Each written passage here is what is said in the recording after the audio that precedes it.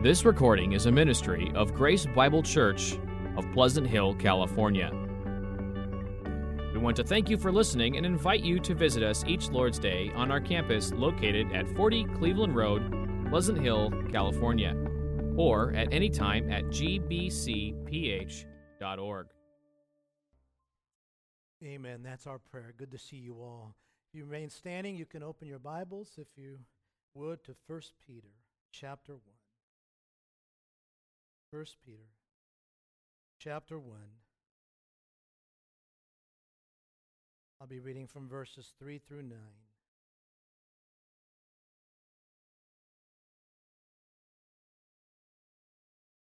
Blessed be the God and Father of our Lord Jesus Christ.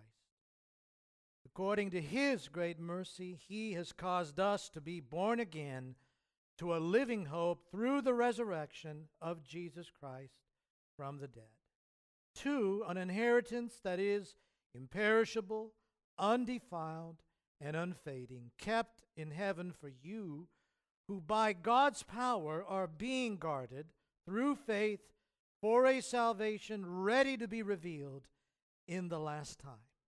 In this you rejoice, though now for a little while, if necessary, you have been grieved by various trials, so that the tested genuineness of your faith, more precious than gold that perishes though it is tested by fire, may be found to result in praise and glory and honor at the revelation of Jesus Christ.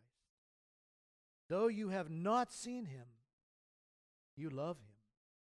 Though you do not now see Him, you believe in Him and rejoice with joy that is inexpressible and filled with glory, obtaining the outcome of your faith, the salvation of your souls. This is the Word of God. Let's pray. Speak, O Lord. Renew our minds, O Lord. Build your church until the earth is filled with your glory. Amen. Have a seat.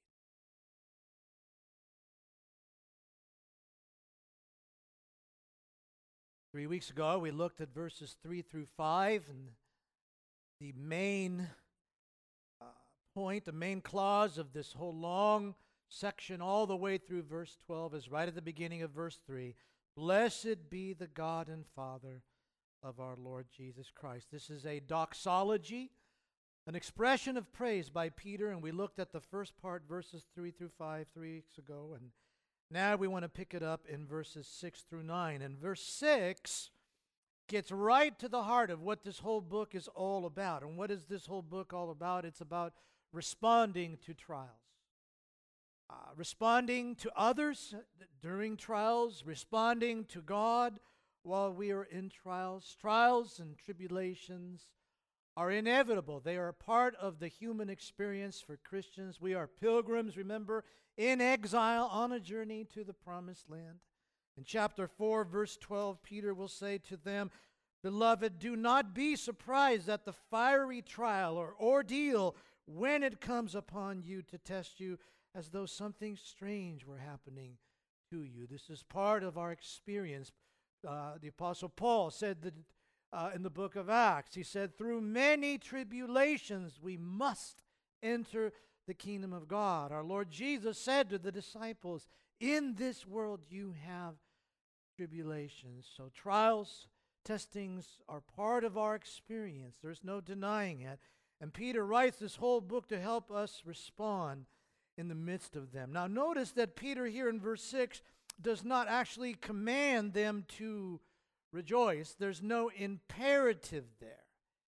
He's simply describing what he believes is their experience. Later, he will command them in chapter 4:13. He says, rejoice insofar as you share Christ's sufferings. In other words, as you suffer for Christ, then rejoice. There he does command them that you may also rejoice and be glad when his glory is revealed. And Paul elsewhere says, rejoice always.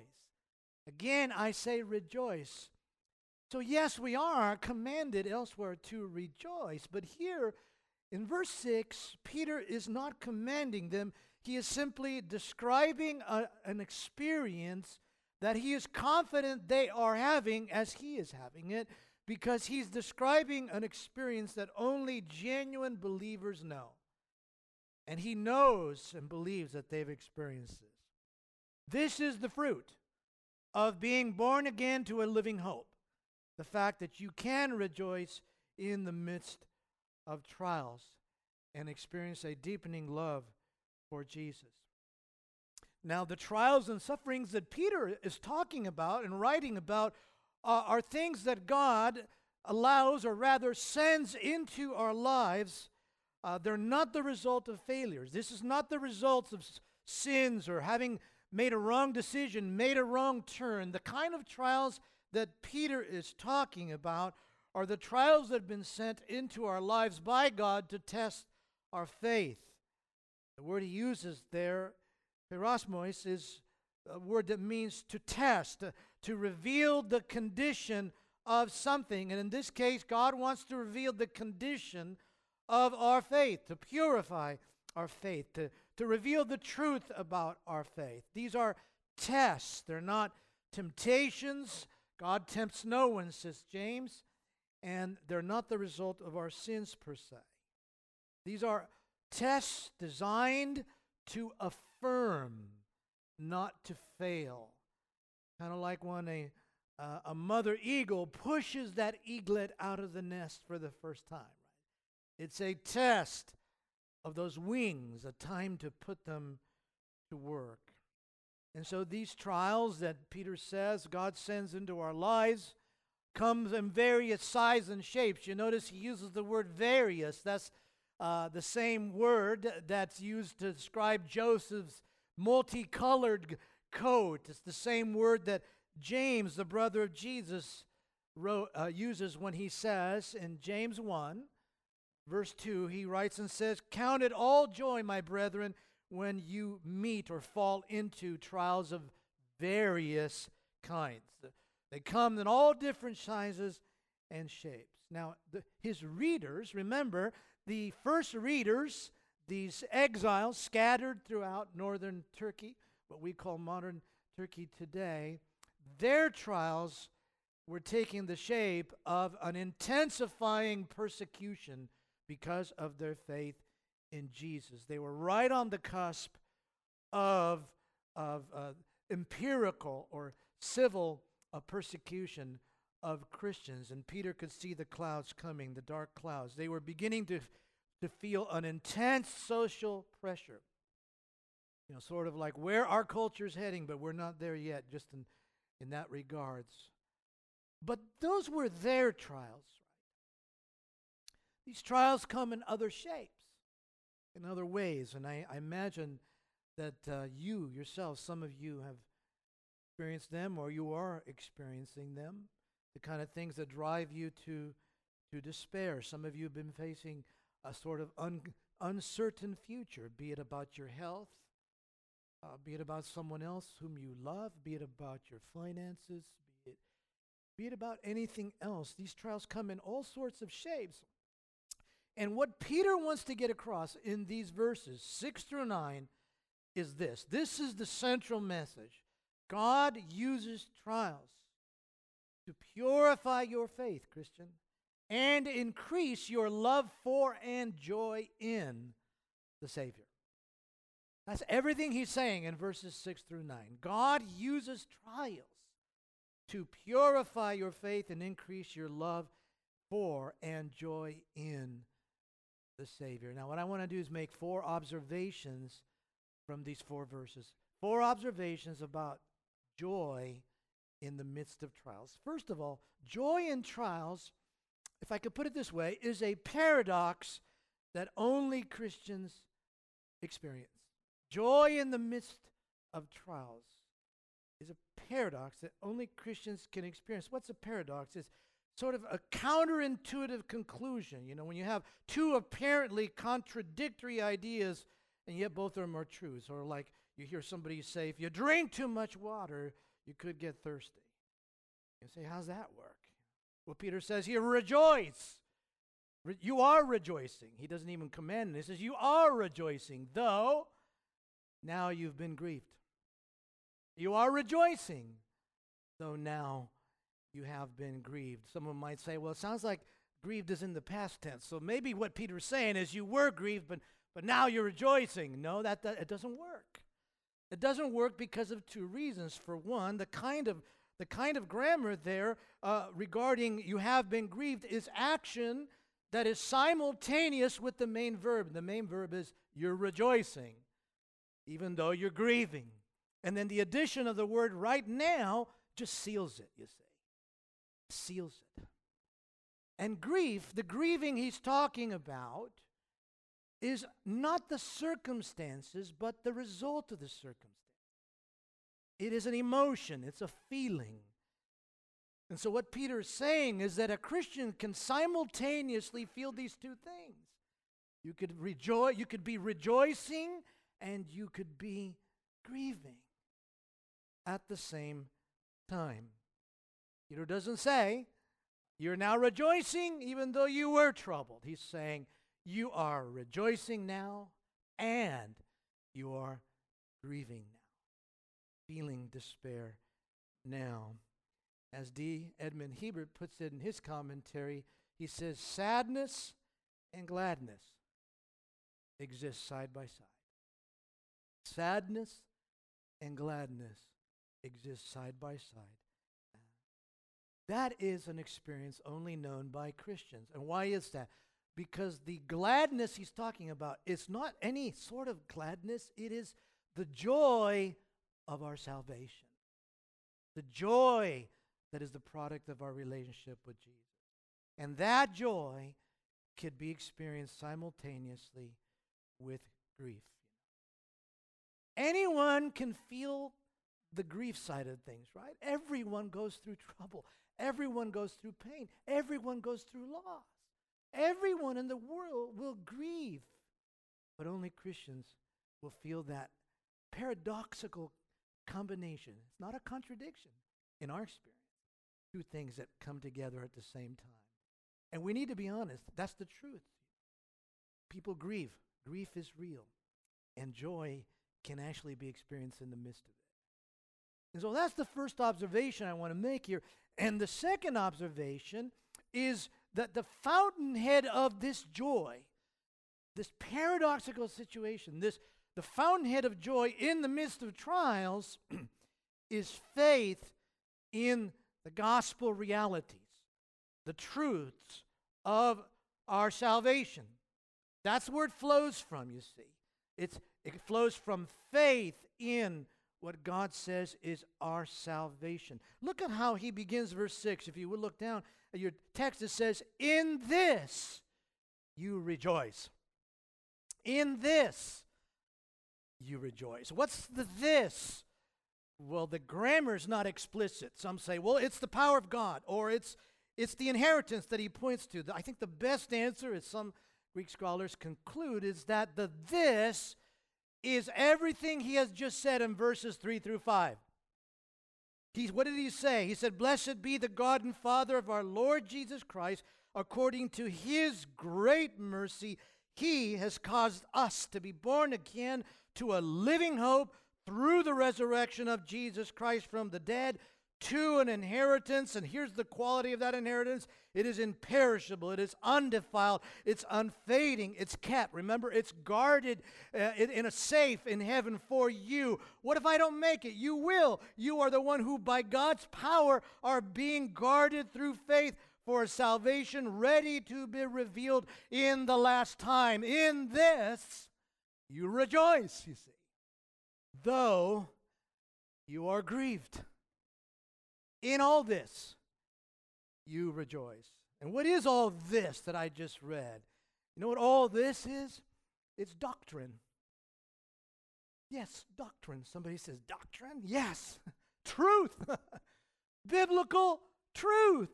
Everything I just read is a theologically rich and profound description of the Christian salvation, the Christian experience. In fact, some think it goes all the way back to verse 1.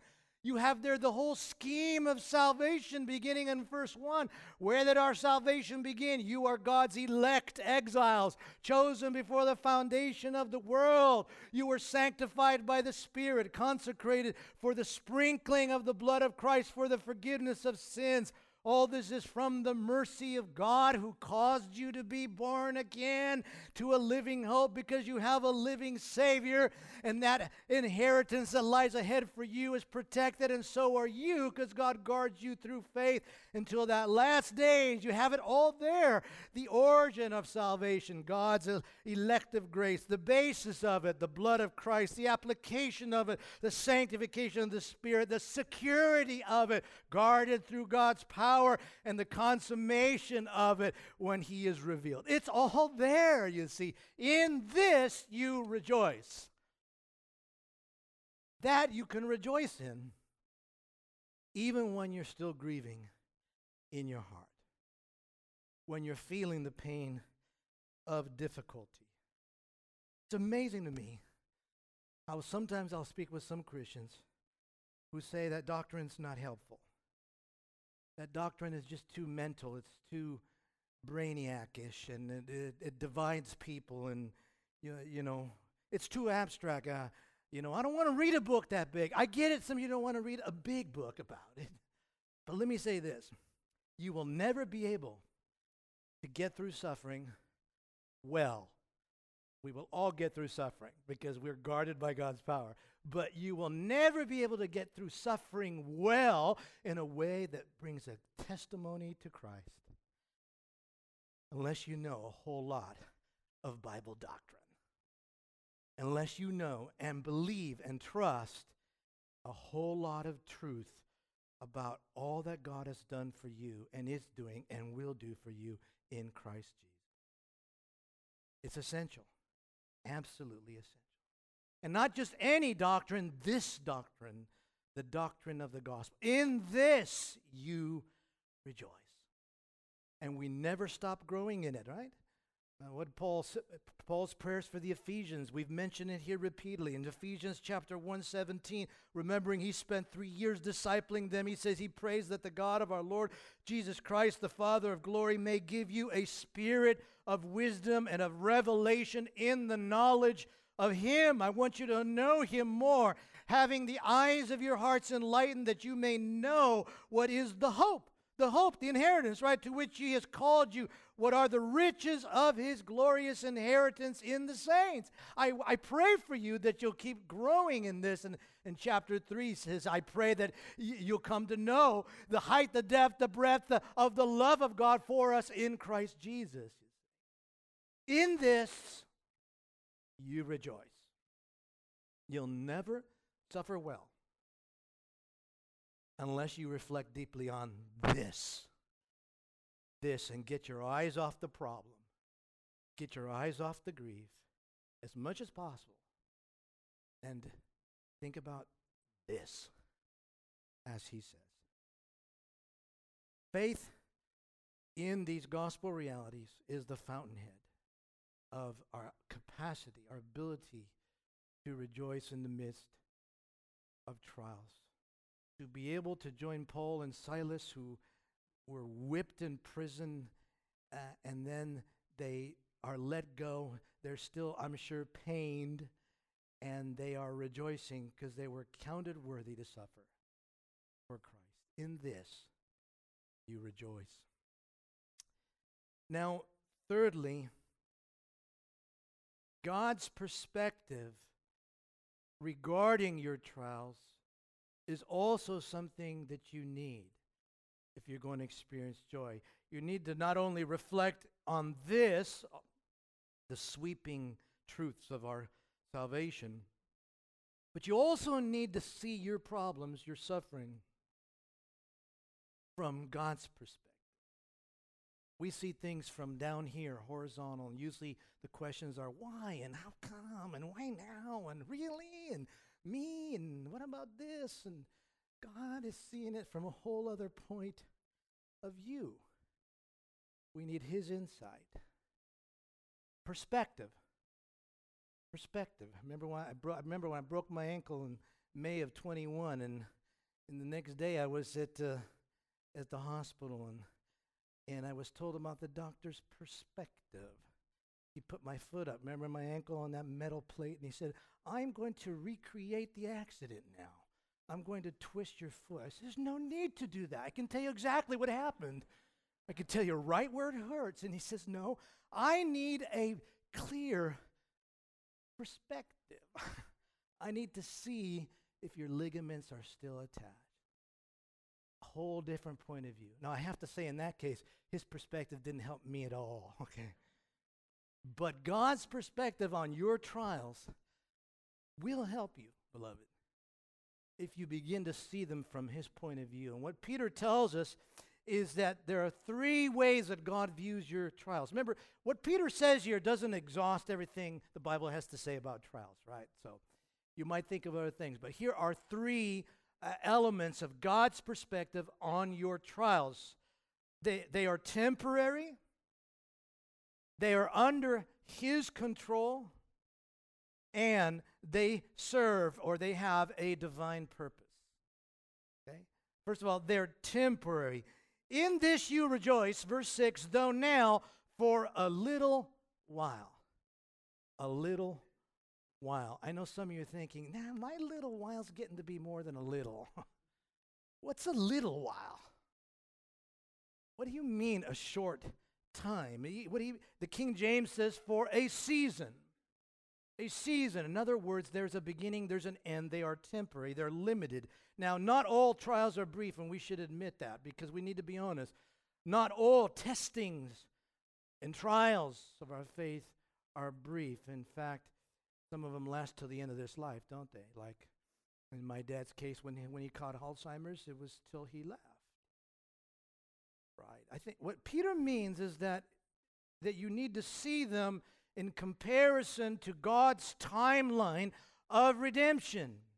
You need to place them in God's timeline, not yours. In other words, in comparison to eternity, which is on the level that God's working, what you go through here is brief compared to that, compared to what he's doing in eternity. Some of you know the story of Johnny Erickson Tada. And I was told after first hour that I haven't to mention her, and today is her 73rd, I think, birthday. You know, in 1967, I think it was, she became a quadriplegic as a result of a diving accident. 1967. A brief time, a little time. You say, well, that seems like a long time. But eternity, we're at the level God's working on. It's much longer. It's endless. And so that is a perspective that is God's perspective that you need to try and chew on. Here's another verse that'll help you. 2 Corinthians 4:17. Remember there the Apostle Paul says he doesn't lose heart.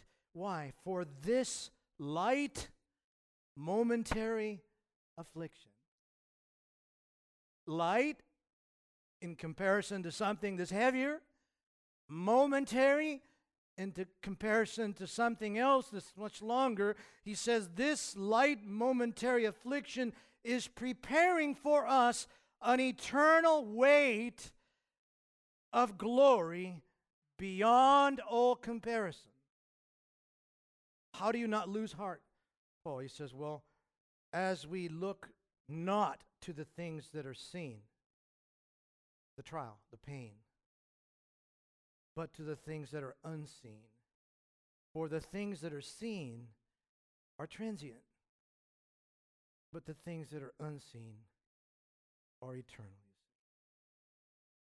So if we're to have God's perspective on our struggles, our trials, we need to place them in God's timeline of redemption. They may last the rest of your life, I don't know. But that's light and momentary compared to the eternal weight of what God has in store for you. Now, secondly, they are under God's control. They are under God's control. Now, Peter doesn't say that directly, explicitly, but it's implicit. God is the goldsmith here. He is the refiner who is refining our faith like gold. And in chapter 4, he does say explicitly that we suffer, in verse 19, we suffer according to God's will, both God's moral will and his plan, his decreed will. So trials are under your Heavenly Father's control. Notice he says there, if necessary. If necessary. And you say, well, I sure don't think it's too necessary right now. But the grammar there, the kind of condition clause there is this. If necessary, and it is necessary for you to suffer. But God's in control of it. We suffer according to his will, which means this, at least this. It means that God's people, you are never afflicted needlessly. Needlessly.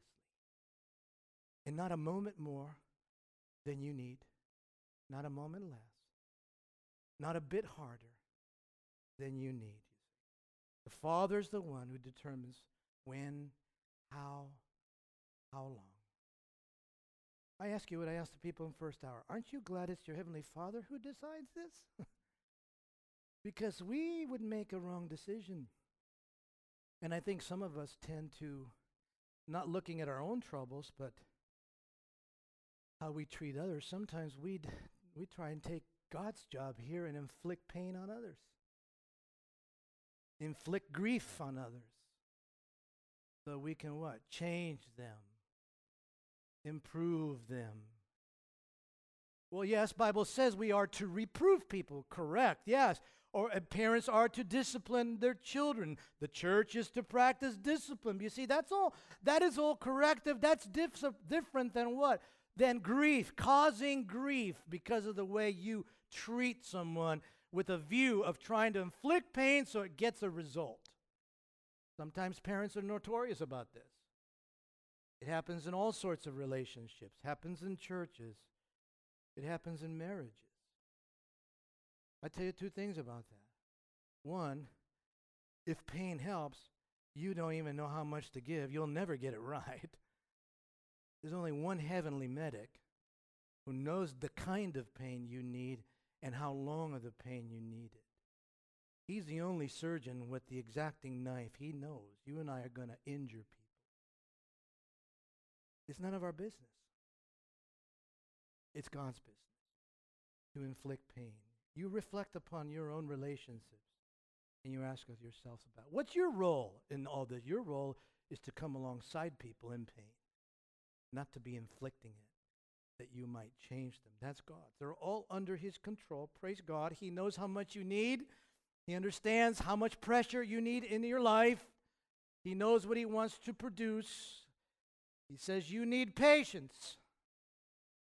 So I'm going to make you be patient. You need humility. So watch me. I'm going to humble you. But we don't do that for one another. Praise God. Our Father knows what he's doing. Amen? And that he is the medic. So trials, they are temporary from the perspective of all that God has planned for you and me. And trials are under his control. And lastly, and more, perhaps most interesting and important, is that all trials serve a divine purpose. There's a reason. Notice verse 7 begins, so that. And here's what he says in this context. So that the tested genuineness of your faith, more precious than gold that perishes, though it is tested by fire, may be found to result in praise and glory and honor at the revelation of Jesus Christ. Your trials are carefully designed and weighed and measured by the Heavenly Father to refine and purify your faith, so it will be seen to be the genuine article, just like gold is refined, so that you will know that you have the genuine article. God already knows. So that you will know where you stand in faith. God already knows where you stand in faith. And so there is an immediate purpose to testing, and there's an ultimate purpose. What is the ultimate purpose? That your genuine faith will result, he says, in in those three things right there at the end. Praise and glory and honor at the revelation of Jesus Christ. That's the ultimate purpose there. And I think what he means there is that praise and glory and honor is to be given to you, the believer, not because you merited it, but because through your genuine faith, which was purified, you are in Christ. You are sharing in his praise and glory and honor at the end.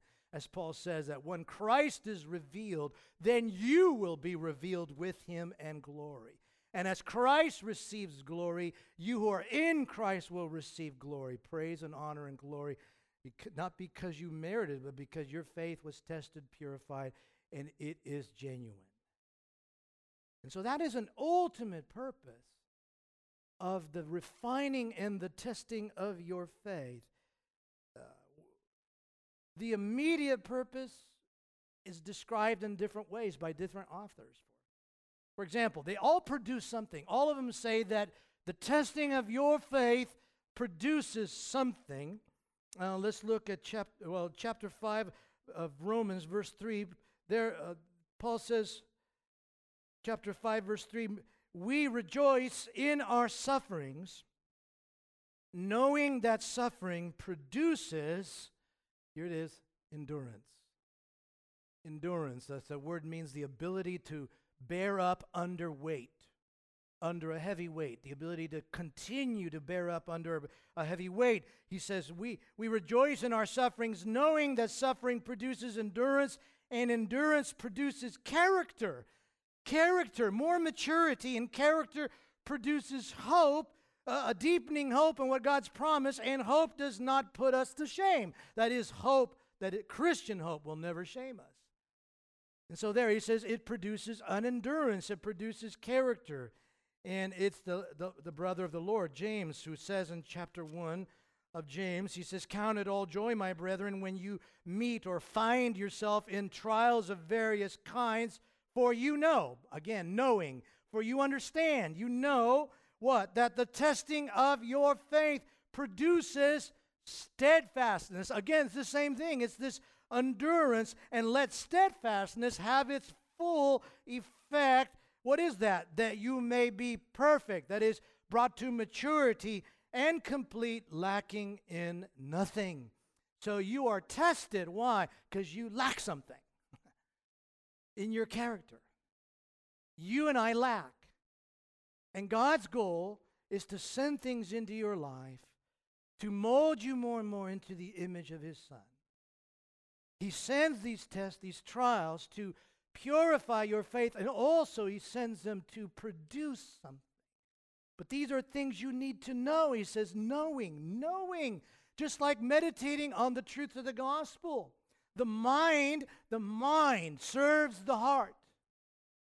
The mind serves the heart. You need to know. You must understand. You must reflect. You must meditate. And it's a great duty of ours, the church, to teach you the fullness of the Word of God, to teach you the fullness of the gospel and salvation, because your mind serves your heart and enables it to rejoice in the midst of suffering. And here's one of the things you need to understand. God is producing something because you lack something. Now, Peter speaks of it differently.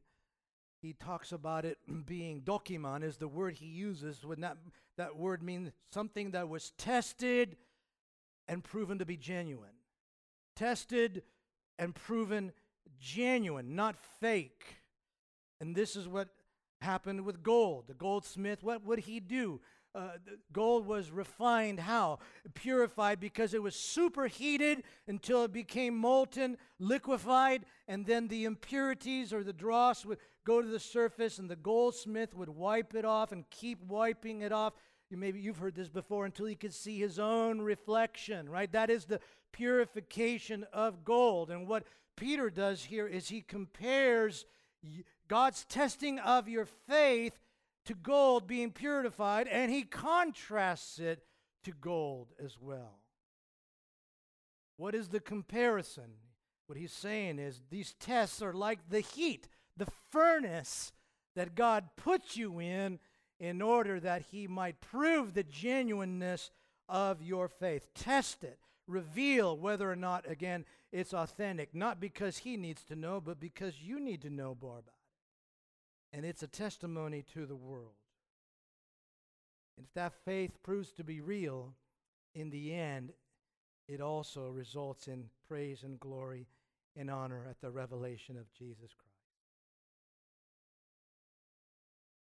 The contrast with gold is this. He says, even precious gold that's been purified and seen to be genuine perishes. But your tested, genuine faith, the implication is what? Has eternal implications at the revelation of Jesus Christ. You know, this testing, purifying, revealing our faith, not only shows if it's genuine, but I know Peter doesn't get that into this here, but you and I know, and we've seen in other places, that the tests reveal not only the genuineness, but also shows the weak spots, right? It shows us how strong our faith is, or where it is that we struggle applying our faith. You know, we live by faith, we walk by faith, but these tests reveal just where we aren't as strong as we thought. That's one of the worst things about trials, isn't it? Is when you go through them, is that you may see something about yourself you were hoping not to see. I thought I was further than that. I thought I was better than that. It was amazing that I did that. That I was tested so hard and I failed, you know. Yeah, they test, reveal the weak spots. But that's profitable, isn't it? Absolutely is profitable. Someone said there's no greater gift God can give you than self-discovery. Well, I don't know, but I know this. There's no more painful gift sometimes than self-discovery, than seeing yourself in the mirror of the law, that law of God, and saying, man, I sure lack. But it's beneficial. Yeah, indeed, it's a great, self-discovery is an essential gift in this journey towards heaven. I remember a time when I had some self-discovery. This is not so much about my character, but it's about something else. But just to illustrate it for you, I mean, decades ago when I was slowly learning more and more about snow skiing and getting a little better, you know, you start from the bunny slopes and then you work your way up to the blue squares, and you know, I'm an intermediate skier, you know. Then we went to Sierra Ski Ranch, and there was a Black Diamond ski run there. That's the hardest ones, or the double black would be. And that Black Diamond ski run was called Preacher's Passion. And you know what I did. I said, I gotta do it. How can I not do it? How can I be here and not ski Preacher's Passion? People would tell me, hey, but it's a Black Diamond. Don't worry about it. So I went up there and I looked down. It's towards the end of the day now, so the snow is now getting icy, and it's pretty steep, and it's got all these moguls, you know, these bumps, and you got to do that right. But it's Preacher's Passion. I got to do this. And so I set out there to do it. Self-discovery is painful. Very painful, literally, for me. I mean, I don't know how far I got before I was face down, and then in humility, the rest of the way, I was to the side of the ski run, mostly on my back, kind of floating down the hill. Self-discovery is painful, but profitable. And God will bring these tests into your life that you may discover where your faith is at. Not just to crush your spirit, but once again, to grow you. You see, suffering shows you your faults, your flaws, but if you are thinking right, that in turn should drive you right back to the gospel. That's something you need to know, and we endeavor to show you all this all the time. Suffering, trials, pain, show you your flaws, self-discovery, and the goal of it is not to sit there and be morose. It's to then be driven to your resources in Christ. And there you are encouraged, there you are strengthened, there you change, you see. Grief makes you go to your resources. This summer when it got 110 out here, what happened in your homes, most of you? Your AC kicked on, Your resources, boom, came alive, and pain drives you to Him. Spurgeon put it this way. He said, trials aren't just to burn out the dross, they're also to burn in the promises. And that's how it works. You're going through something now, you're ashamed about something, is God showing you something about yourself? Go to your resources. Go to your resources. They are necessary. God wants to do something in your life, which is why He puts you in the furnace. Brother Frank Griffith, a pastor who's gone to be with the Lord now, he illustrated on more than one occasion with this story, the story about a boy who found a little butterfly in a cocoon trying to come out of its cocoon. And the boy saw that the butterfly was struggling to come out of the cocoon. It was taking so long. So he got something sharp so he could cut it open and pry it open. And then the butterfly came out. It was beautiful, but it wasn't flying, and it didn't fly. So he went to his parents, and his parents said to him, God is the creator. And the creator designed the butterfly, and he designed the cocoon to be hard. Because as the butterfly struggles and struggles and struggles and struggles, this sends fluid into his wings so that when he comes out, he's prepared to fly. And the boy grieved. He was sad because he was trying to help. But what he did is he got in the way. Pain is necessary, beloved. It is the struggle that turns you back to your resources in Christ and prepares you for what God has coming down the road. They're designed not only to burn out dross, they're designed to burn in the promises and prepare you for the things God has in mind for you, your future. Now there's one last observation, and that comes from verses 8 through 9. It's going to be one long sentence, but here it is. I think what Peter's saying, verses 8 through 9, when he says, though you've not seen him, you love him, and though you do not now see him, you believe in him and rejoice with joy that is inexpressible and filled with glory, obtaining the outcome of your faith, the salvation of your souls. What's all that mean? I think what Peter's saying is this: the ability to love and rejoice in the unseen Christ, unseen to your eyes, in the midst of trials, is both a mark of genuine faith and a foretaste of our final salvation. I think that's the message. That's a mouthful. Let me say it again if you don't have your outline. Let me say it again. The ability to love and rejoice in the unseen Jesus in trials is both a mark of genuine faith and a foretaste of our final salvation. You see, having just said in verse 7 at the end, the revelation of Jesus Christ, Peter digresses for a moment, and it's like he knows, you know what, you have never seen Jesus. I know that. Someday he's going to be revealed, but you have never seen, he knows he has an advantage because in chapter 5 he says, I am an eyewitness of his suffering. And so he wants to show them that their inability, their lack of physical sight of the Messiah is by no means an unovercomable obstacle to the ability to experience joy in trials. He says, though you've never seen him, you love him. Again, there's no command there. He doesn't say, get on, man, love him. He says, you love him. He knows that's their experience. You say, well, how's that an encouragement? Because the ability to love the Savior in the midst of trials rather than become bitter and morose is what? Is the fruit of having been born again to a living hope that he has just talked about.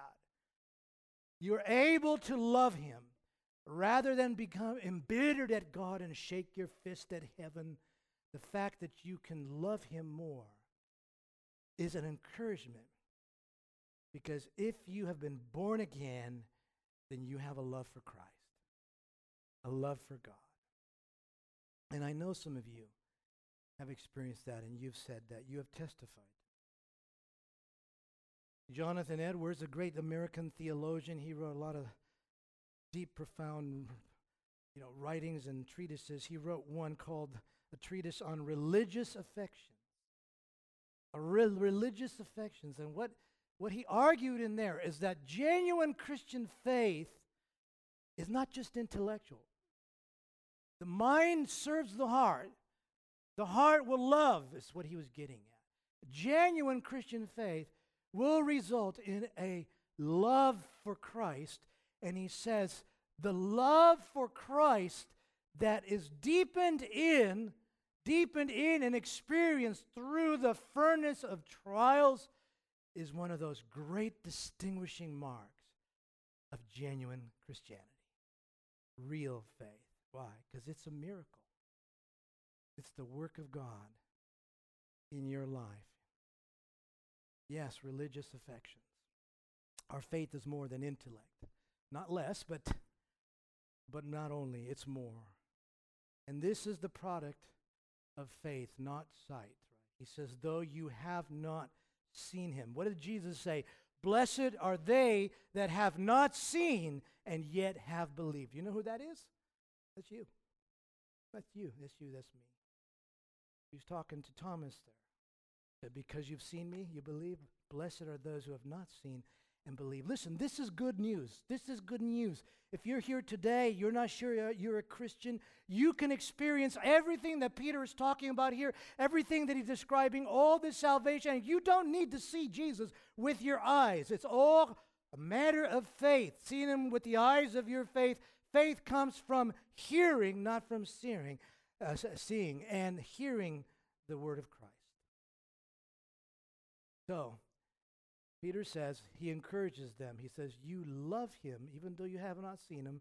That's a mark of being born again. And then he says, and you're not seeing him now. Even now, you're not seeing him, yet you are believing in him. And go on, he says, not only believing in him, but you are also rejoicing with a joy that is inexpressible and filled with glory. All those are present tense verbal forms. You're not seeing him right now, and yet you are believing in him right now, and you're also rejoicing with this joy that is inexpressible and full of glory. Literally, it's glorious joy. Glorious joy. A joy empowered by the hope of glory that you have. It's an inexpressible thing, he says. What's he mean by that? This joy being inexpressible. Well, it's the only time this word is used in the New Testament, is this right here. And he's referring to something that human words cannot fully explain. So what he's saying is this joy and love that are in him, meaning not just in doctrine, but in him, you are believing in him, you are rejoicing in him, this joy in Christ, in this person, that is in the midst of grieving at the same time. He says that cannot be explained in words. What he means is, it is so contrary to the world, so contrary to natural thinking, so contrary to someone who has not been born again, that you can't really explain it. How is it that you could be grieving so badly and be rejoicing in Christ, someone you can't even see with your eyes? Because it's the work of the Spirit. Because I've been born again, I'm able to do this. That's what Peter is getting at. This is deeply encouraging. And then verse 9, a little harder to understand, at least how it's connected to everything else. Look down verse 9. He says, obtaining the outcome of your faith, the salvation of your souls. What's not clear here is how that relates to what he said in verse 8. You're not seeing him now, but you are believing in him. You are rejoicing with joy that is inexpressible and filled with glory, obtaining. What's the connection there? Some say, well, it's just another idea. And you're obtaining. Some say, no, it's a temporal idea, and it has to do with the future, because he's talking there about the salvation of their soul. So when you obtain the salvation of your souls and so forth, the outcome of your faith. But it's neither of those. Because if Peter wanted to put everything in the future tense, he could have easily done it. He could have said when. He didn't write when. He could have said, put the verb in the future. He puts it in the present. So what's he talking about? I think he's talking about that glorious joy from the previous verse. That is a joy that is fueled by a view, a vision, an understanding of the hope that lies ahead of you, glory. So it's a glorious joy, and you obtain that little taste of the final outcome of what's going to happen to you at the end when Christ is revealed. And you talk about experiences of people who in the hardest of times, and some of you are in this room, can say, I look back on it now, and it was glorious. Glorious to know Christ better. In fact, I miss that. I miss what was happening. I don't miss the pain. I don't miss the trial, but I miss that proximity to Jesus and his intimacy with me. That you were obtaining the outcome, that final outcome, which is the full completion of your salvation, a taste of glory. A little taste of what it's going to be like to see him fully be made like him. I ask myself, when have I ever felt that? When has this happened? Well, it's been in the hardest moments. Some of you would say the same. It's in watching my dad degrade to a 5-year-old child mentally. That commingling of gladness and sadness, inexpressible sort of assurance. Let me finish with 3 takeaways for you, okay? We'll be done. 3 takeaways. We'll sing a song and then see an announcement. First of all, this is not something you set out to experience. Yeah, you don't set out to achieve this. This is something the Spirit produces. God produces this. He's the goldsmith. He tests your faith. You just simply believe. Your part is what? To trust God. That's it. Trust him in trials. Let your mind serve your heart. View it from God's perspective. Believe and trust what he's saying. Now, sometimes trusting God involves a clear choice, doesn't it? You know what I'm talking about. You know that if you trust God and obey him, then you're going to be in the furnace. It's going to be hard. And so at that moment, yeah, you are involved. But you're not involved in creating the joy. You just need to trust and do the right thing. Secondly, it is okay to grieve. I think we need to say that sometimes in our circles, you know. Sometimes we're in such a hurry to have that put on that positive, you know. How's everyone doing? Well, yeah, he's bouncing around in heaven. We're all sure glad about that. And we want to memorialize people. We want to celebrate their life. And I get that. I understand that. And we should do that. But we also grieve, folks.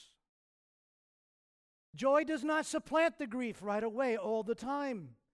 You say, what Paul says, rejoice always. Again, I say rejoice. Yeah, but joy doesn't mean there's no grief. We just saw that. You got to bring all these things together. And Paul himself says this in 2 Corinthians 6:10, describing his and the apostles' experiences. He says, we are sorrowful, yet always rejoicing. Sorrowful, yet always rejoicing. And to the Thessalonians, he says, yes, we grieve. Grieve, but not as those who have no hope, but we still grieve. We need to let the tears flow. Some of you need to do that your own life. And give others the room to grieve. And there's no immaturity happening here. Because people don't just bounce up and down when life's going bad.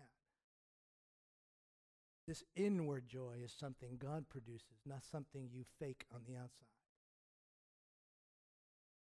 Lastly, God regards your fire-refined, purified, tested faith as precious and more important to him than keeping you pain-free and trouble-free. The result of what he's looking for is more important than keeping you out of pain. It's the cocoon. You need the cocoon. You need that fluid to flow into your wings so that you can fly. Martin Luther always had a way with words. He said, affliction is the best book in my library.